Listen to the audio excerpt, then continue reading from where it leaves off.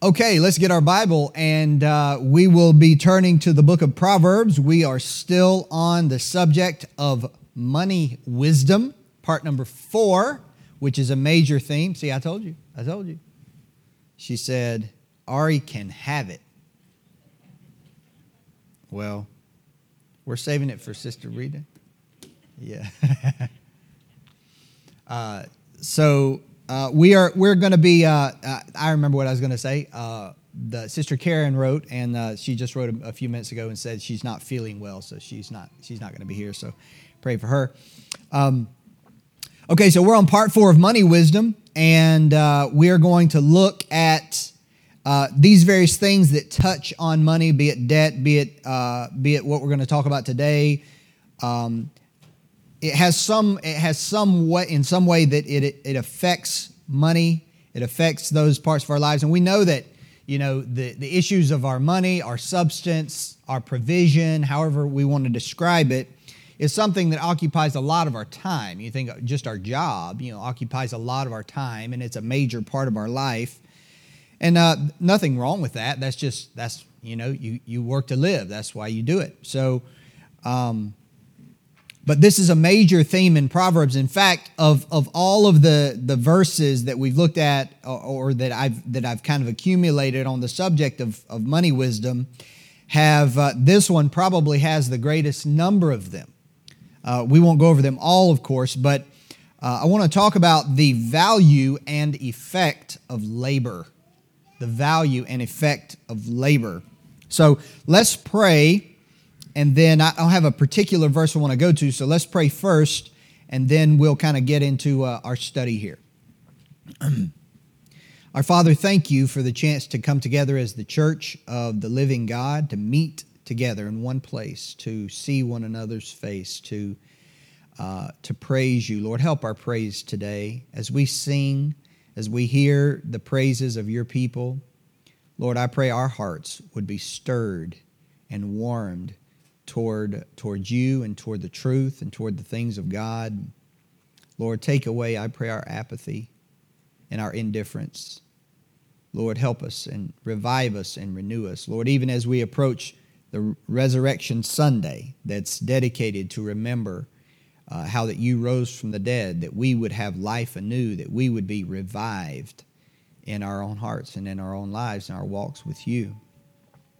Lord, would you please bless our study of Proverbs, and I pray especially that you would help your people through it, that you would help us to have just a clear understanding of what your word says and apply these things in our own lives individually. In Jesus' name, amen. The value and effect of labor. Now, when you look at society, and you listen to the talking heads, you listen. I know many of you, including myself, many of us, are not plugged in to a lot of the media and things that is becoming more and more common. But I think it's important for us, like I'm talking about things like TikTok and things like that.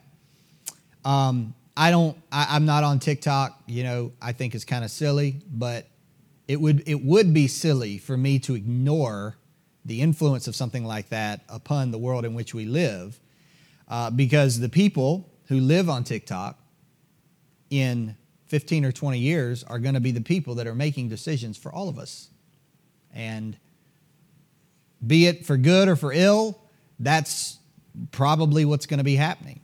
And so the information that they are being pumped, that's being pumped into their minds via TikTok, not just that, but I just use that kind of as a stand-in for a lot of other ways that we get information. You realize, so some of us, like when I was young, I remember my parents, my grandparents, they read the newspaper. We had a phone with a rotary dial, and my grandparents did. I know how to use all that. So I kind of, in my generation and those around my age, grew into the internet generation, all that. Many of you has spent the majority of your adult life in that period, right? But what we have to understand is we have to be aware of what's happening, because the generation behind mine and behind most of yours, although there's a couple of exceptions, They are not like that. They get their information from a completely different source. And as an example, as we talk about the value and effect of labor, I'm going somewhere with this, is there are a number of videos that are passed around the internet where 20-something-year-old college graduates are crying, some of them not college graduates, are literally crying into the camera, to the internet, that they have to work 40 hours a week in order to pay their bills. And they describe how difficult it is and like cry. And I pass around my family and understand, and a lot of it has to do with the economy and how inflation is and all that and how expensive things are. That's part of it. But part of it is just the fact that they're crying that they have to work for 40 whole hours a week. And it directly overlaps with what we're talking about today. Because in our society, that what I'm describing is not uncommon. This is a common thing. People complain about it, and a lot of younger people coming up, they are looking for fewer hours, easier work, remote work, and all that to preserve their free time and to increase their free time. That is a primary consideration. A primary consideration. And I think there's underneath that, and you can't blame these people entirely because, it really goes back to their parents and that kind of thing. But I think at the root of this is a problem in which labor itself has been devalued. There's no satisfaction in labor. In other words, people are taught that there's no satisfaction in labor. But there is. Labor itself has a certain, if you could say it like this, a certain morality. And you're going to see it in just a minute. Everywhere in our society, especially in the younger levels of our society, and listen, none of us, and I'm kind of going into that older, I'm kind of at the middle age, right? But there are people younger than me, and I know as we age, we tend to look down on people that are younger than us, right? That is natural. But the reality is that whatever philosophy they're embracing is what is coming. It is absolutely what is coming.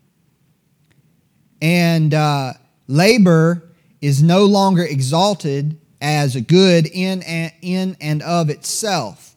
People are looking for ways to get out of work as much as possible. And I know that's a universal generation problem. There's people that have already passed off the scene who had that problem as well. But just as a general rule. And here's the thing. There are people with this issue with labor.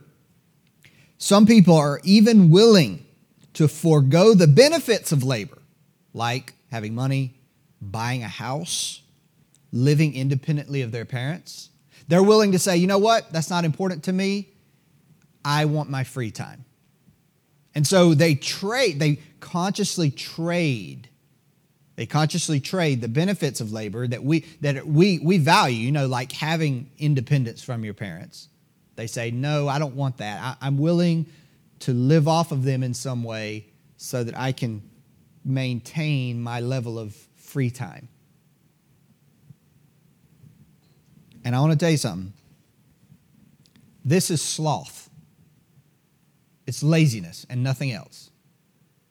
No matter how it's described, no matter what excuse is made, turning down the financial and practical benefits of labor just so you don't have to work is immoral. It is wrong. It is wrong. It comes out of laziness. Now I say that, and I follow that up with, some people, they went to college for, whatever, queer dance theory, as they say. That's the kind of the going thing, queer dance theory, and they got their bachelor's degree in the arts. And then they go answer phones for some, multinational company. Somebody should have stepped in and said, hey, you might want to prepare yourself better than this. There aren't any jobs here, right? But you can't blame that all on them, Their parents should have stepped in as well. So we can spread the blame around a little bit. Exodus 20 verse 9 says this, 6 days shalt thou labor and do all thy work. So that's normally used in context of keeping the Sabbath day, which we've talked about on Wednesday night in the past, but part of that commandment is the 6 days of labor. Now thankfully, we live in a society where we actually get one extra day. But in a lot of societies, and Cambodia is one of them, having lived there, it was 7 days a week. People were slaves to their bosses. And so I'm thankful that we have a couple of days that we can take off and we can go to church and we can rest.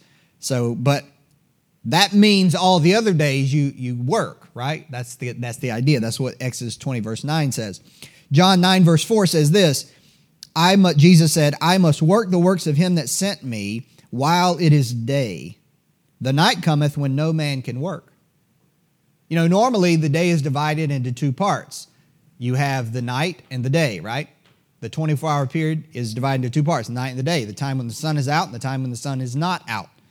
And in a scriptural sense, the time when the sun is out is when you're working, and the time when the sun is not out is when you're not. So that means you show up for work at dawn and you stop work at dusk because you can't work anymore when it's dark.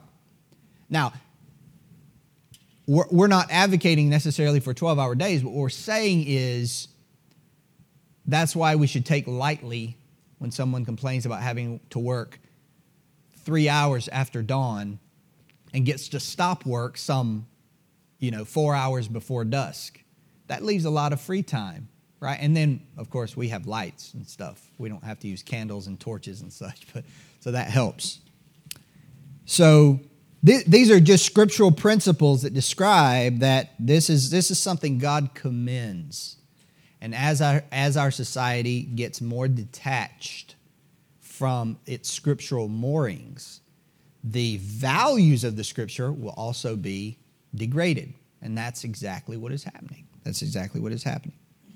Furthermore, there's an assumption in our society, and this is also promoted by the media, that those who have abundance, speaking of money and wealth, have it as a result of their privilege, or in some way it was bestowed upon them without their exertion. That is absolutely being taught in colleges, is being taught in society, that people that have means have it because, not because they worked hard, but because of some innate benefit that they were born with. The Bible does not say that, although there are examples of that. But usually those examples are not generally good, right? The sons of the kings who turn against God. And then you have a shepherd, David, who literally lived outside in the fields day and night. And he becomes the king. He demonstrates his faithfulness. You have that dynamic as well. So I looked up an example. Before we get into the verses, I only want to look at two passages specifically today. So with this assumption that people who have means have it because of some privilege or whatever, I used an example of someone everyone would agree has means, a neurosurgeon. So a neurosurgeon makes, an average neurosurgeon, this is quite a span, but a neurosurgeon makes between $350,000 and $800,000 a year. All right, that's a lot of money. For everybody in here, that's a lot of money.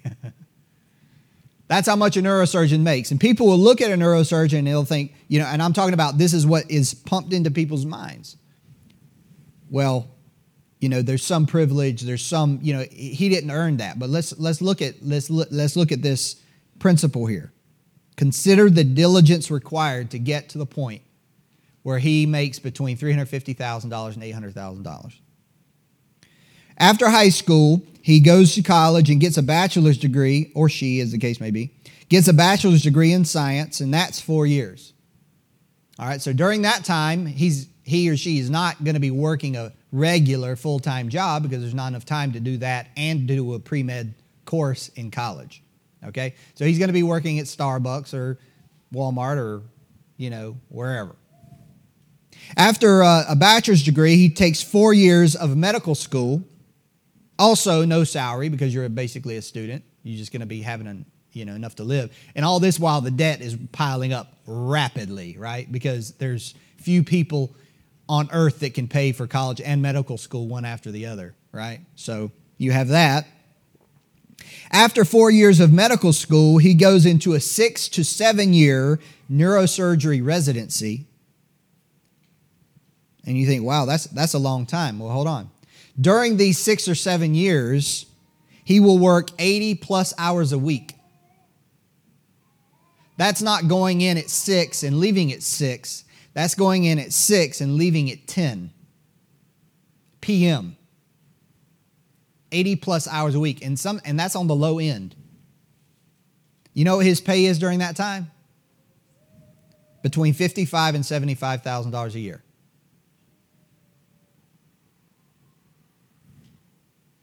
Now, I don't know about you, but that sounds not fun, right? You got to do that for 6 or 7 years.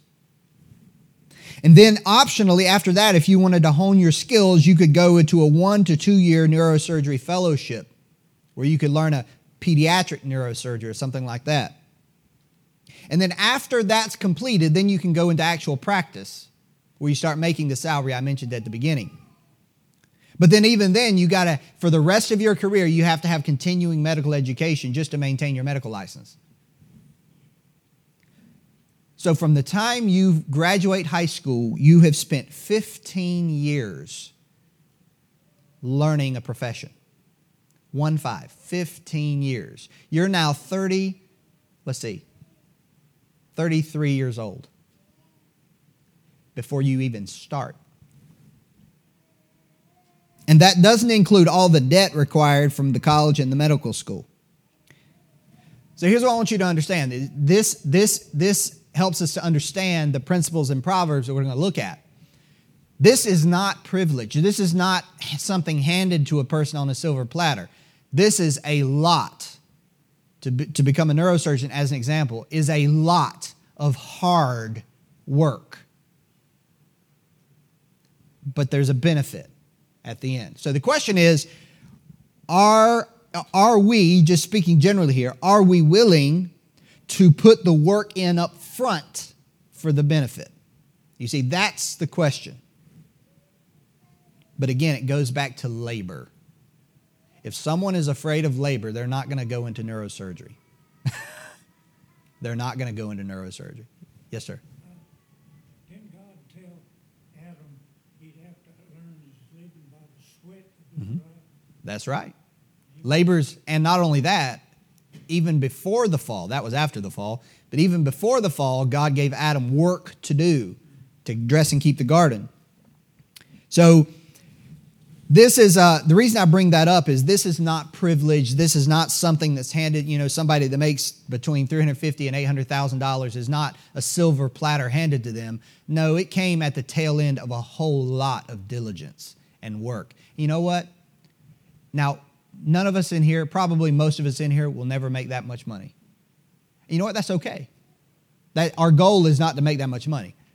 But you know what? Some of you will probably put in similar amounts of work. You know what? That is just as honorable and righteous and upright, even if your salary doesn't get that high. The issue is not the level of money. That was just an illustration. So that when people attain a certain level, a stage of life, and a certain level of wealth or whatever, which is of course not our goal, that's just kind of something in passing. But when they do, almost all the time it comes as a result of work. You think of the Elon Musks of the world, you think of the Steve Jobs of the world who were highly successful in the world's eyes. Elon Musk is an absolute workaholic. Like, that's all he does. Day and night, late into the night. Now, I'll talk about some of this in a minute, but that there is a scriptural connection between labor and success in that way, material success. That's why I'm talking about it here. Look at Proverbs chapter 6 for our first set of verses. Proverbs 6, verse number 6.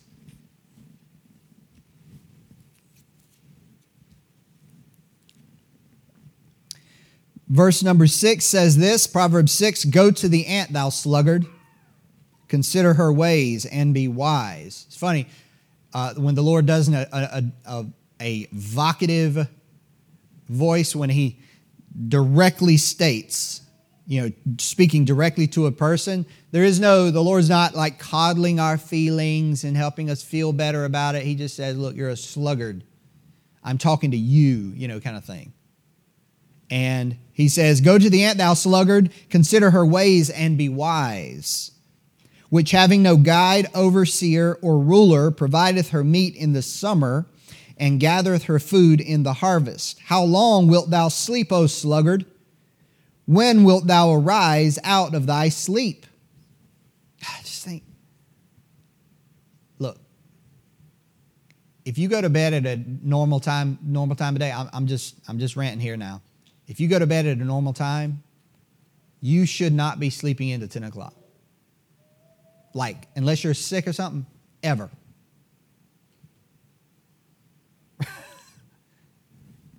Sleep is good, but not that kind of sleep, okay? Yet a little sleep, a little slumber, a little folding of the hands to sleep. So, this is where it intersects with our study. "So shall thy poverty come as one that traveleth, and thy want as an armed man." Now, notice a few things about this. First of all, the word sluggard. It just means one who is naturally or habitually slow. You think of the word sluggish. So even if they're working, they're doing it very slowly. So just because you have a job doesn't mean you're not a sluggard. It just means that you do your work slowly. And your industry is far less than other people, and you're not doing right by your employer because you're working slower than you can work. To be slow, lazy, or idle, disinclined for work or exertion of any kind. That's what the word sluggard means. So it's not just a refusal to work, it also deals with the way in which we work, whether we do it heartily or slowly and lazily. But notice the ant in verse 6, "Go to the ant, thou sluggard, and consider her ways, and be wise." And be wise. So there's a wisdom. This is not, well, it's not my personality to get up early. Listen, I used to say that, but I realized later on when I first got married and stuff, I realized where I was wrong. And where I was wrong is I was going to bed too daggum late. Some people need more sleep than others and aren't accustomed to 5 hours. I know some people that live off 5 hours of sleep. I could not do that. Like my body would be like, all right, you're off, boop, and that would be it. I'd become useless. But what I've learned is over time, what I thought I needed is a little bit less than that because I don't get as much as I thought I needed. Sleep, that is.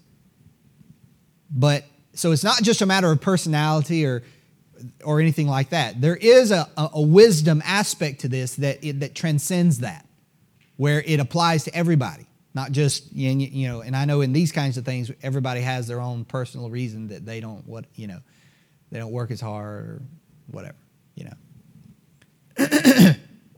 Notice, though, in verse 7, the ant has no one overseeing him when he works. There's nobody standing over him at his job, making sure that he's working diligently, getting his work done, and not doing it sluggishly. The value of labor and the need for provision is enough to motivate the ant. He knows he's going to need the provision later, so that by itself, without somebody standing, watching him, looking at the security camera, and having signs all over the warehouse that says, "You're on camera," He's going to work either way. As a believer, is that not the way a believer should be? Lord, there is value in work. I'm serving you ultimately, but I'm also serving this person, and I need to do my best to profit them. Right? That is right. That is right. And that should be enough without somebody looking at us. That should be enough to motivate us to exercise industry and to work efficiently and diligently. Because the ant, he doesn't have an overseer at all. Keep going. Verse 8 says, "He provideth their meat in the summer." I've been saying he, but the ant is actually a girl, apparently. He provideth her meat in the summer and gathereth her food in harvest. The ant does not procrastinate. And you're looking at one of the biggest procrastinators in the room. I promise you. The ant is not a procrastinator. To procrastinate, here's what you think about procrastination. It presumes upon our opportunity in the future, thinking we'll have time later, but there's no guarantee that we will. And it also, procrastination also usually comes so that we might indulge our laziness.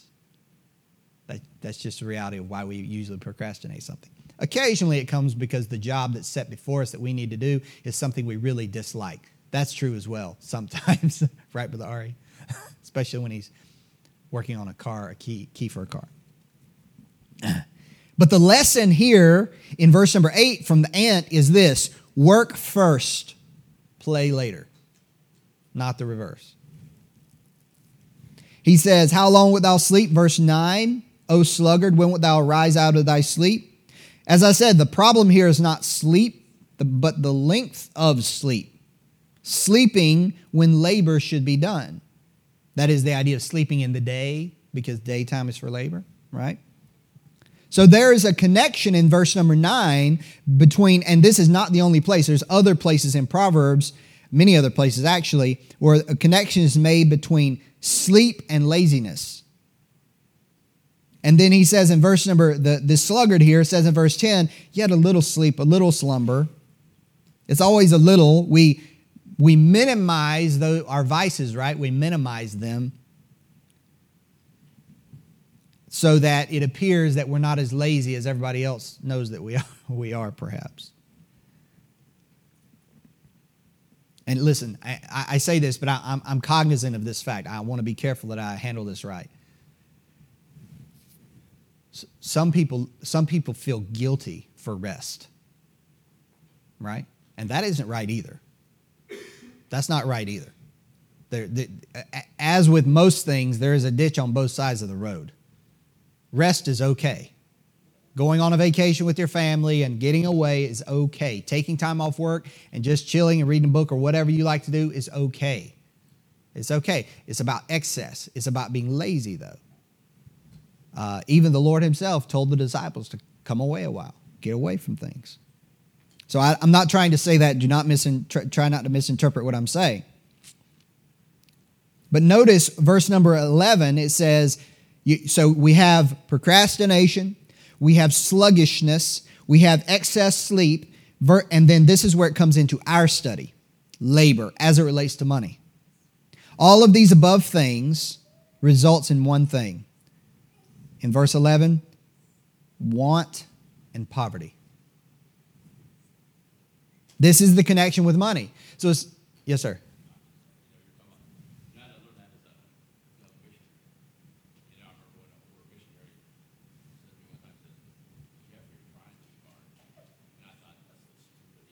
Yeah.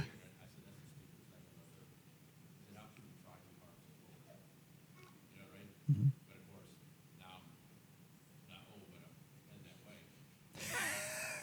Debatable. Mm-hmm. Yeah. It's all part of learning. But yeah, how does the church say like, that's why we're going to heaven so we can rest, Yeah.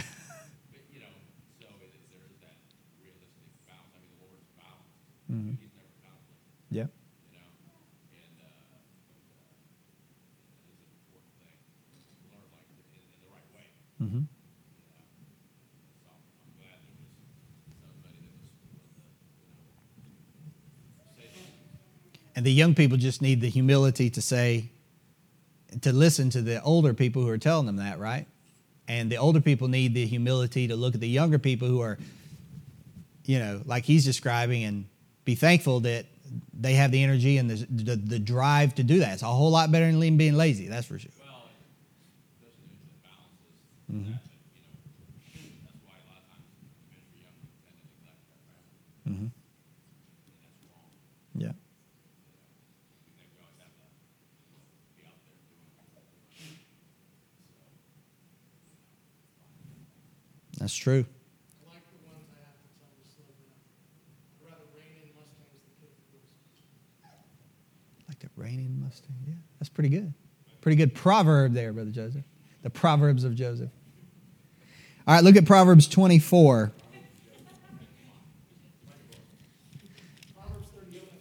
Proverbs 37. That's funny.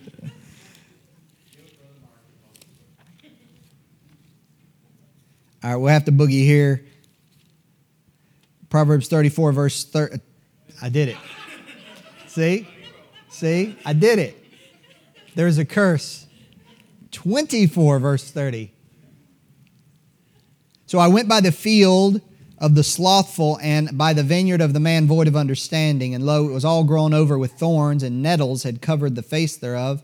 And the stone wall thereof was broken down. Then I saw and considered it well. I looked upon it and received instruction. Yet a little sleep, a little slumber, a little folding of the hands to sleep. So shall thy poverty come as one that traveleth, and thy want as an armed man. So similar words there, but notice this. In these verses, slothfulness in verse number 30 is attached to being void of understanding. So again, it's not just personality, it's actually related to our morality and our spiritual walk as it relates to wisdom. Remember, beginning of wisdom is the fear of the Lord. It is a fault. It is not an amoral personality trait. Now, I have a question. Why is the vineyard and the field overgrown and the stone wall broken down in this man's property? Why is it? Well, even before we get that, yeah, that's true, but even before we get there, it's because he's not taking care of it, right? He's not taking care of it. And here's the thing, it comes down to verse 32, what Brother Wallace said, 32 and 3. Then I saw and considered it well. I received instruction, yet a little sleep, a little slumber. So basically, his stuff's falling apart because he's not putting forth labor because he's lazy. Okay? He's not putting the effort in to maintain his property. Okay? So here's the lessons I want us to see from this. The state of a man's property indicates, the state of this man's property rather, indicates that he does not value it. The fact that he does not care for it shows that he does not value it. A lack of maintenance is causing him to actually lose money. In other words, just like with your house, lack of care and maintenance on a piece of property causes its value to degrade. Right? Same is true of a house. Same is true of anything, any kind of property. Your car is that way too. You can sell a car for more money if you take care of it versus if you don't. Listen to this verse, Proverbs 12:27. The slothful man roasteth not that which he took in hunting, but the substance of a diligent man is precious. You know what that tells us? Because he worked for it, it has a greater value. In other words, there's a connection between labor and what we get from the labor and how we value that product. And if you value it, you're going to take care of it. The second thing I want us to see here is through lack of maintenance, in this case, the property is destroyed much faster than it would otherwise be destroyed.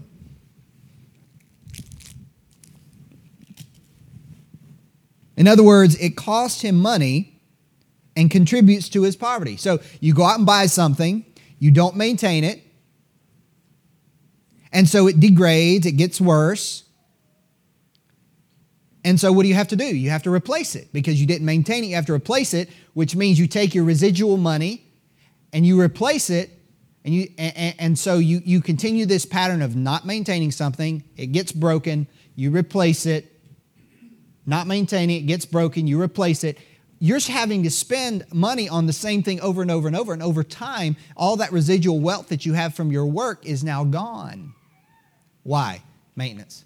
Why? Laziness. That's what it's from.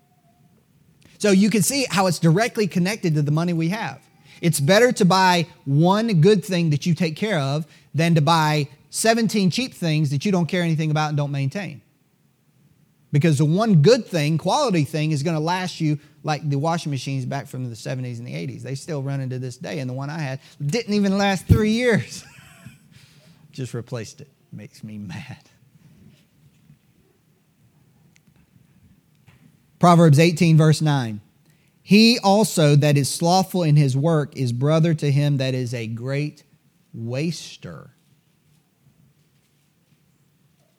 Because he's lazy, he doesn't maintain his stuff, he doesn't care, and so stuff is wasted, which actually diminishes his wealth, brings him to poverty. Eventually, he's going to get in such a place that he has to sell off his land and his field and his vineyard, along with his stone wall. He has no other money. And now you get to Proverbs 10:4. He becometh poor that dealeth with a slack, that means careless or negligent, hand, but the hand of the diligent maketh rich. It says further, slothfulness casteth into a deep sleep, and an idle soul shall suffer hunger. For the drunkard and the glutton shall come to poverty, and drowsiness shall clothe a man with rags. All of this comes of laziness, which really is about maintenance. So I want to tell you, the old timers that would buy something, like my grandfather, for instance, and they would use it forever.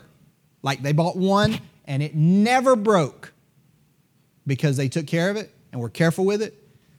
I'm going to tell you, they have something on my generation, the generation after me. They have something on us. That is actually objectively better. Better. The result of the poor state of this man's property is that it no longer bears any fruit to him. A vineyard, a field designed to bear fruit, wealth, can't. Thereby diminishing his wealth even more. It brings him nothing.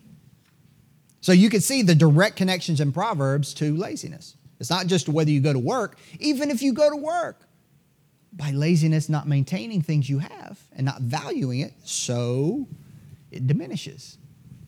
Now, the last thing I want to say, I know I'm a little long, but I think this is important. Apply these principles to your spiritual life. It is a shame to be a hard worker for money and indolent and lazy in spiritual things. To be diligent in things related to your job, but to neglect spiritual matters, things of far greater importance. We put forth so much effort to make money and show ourselves diligent at our job, and we accumulate wealth, and that's fine.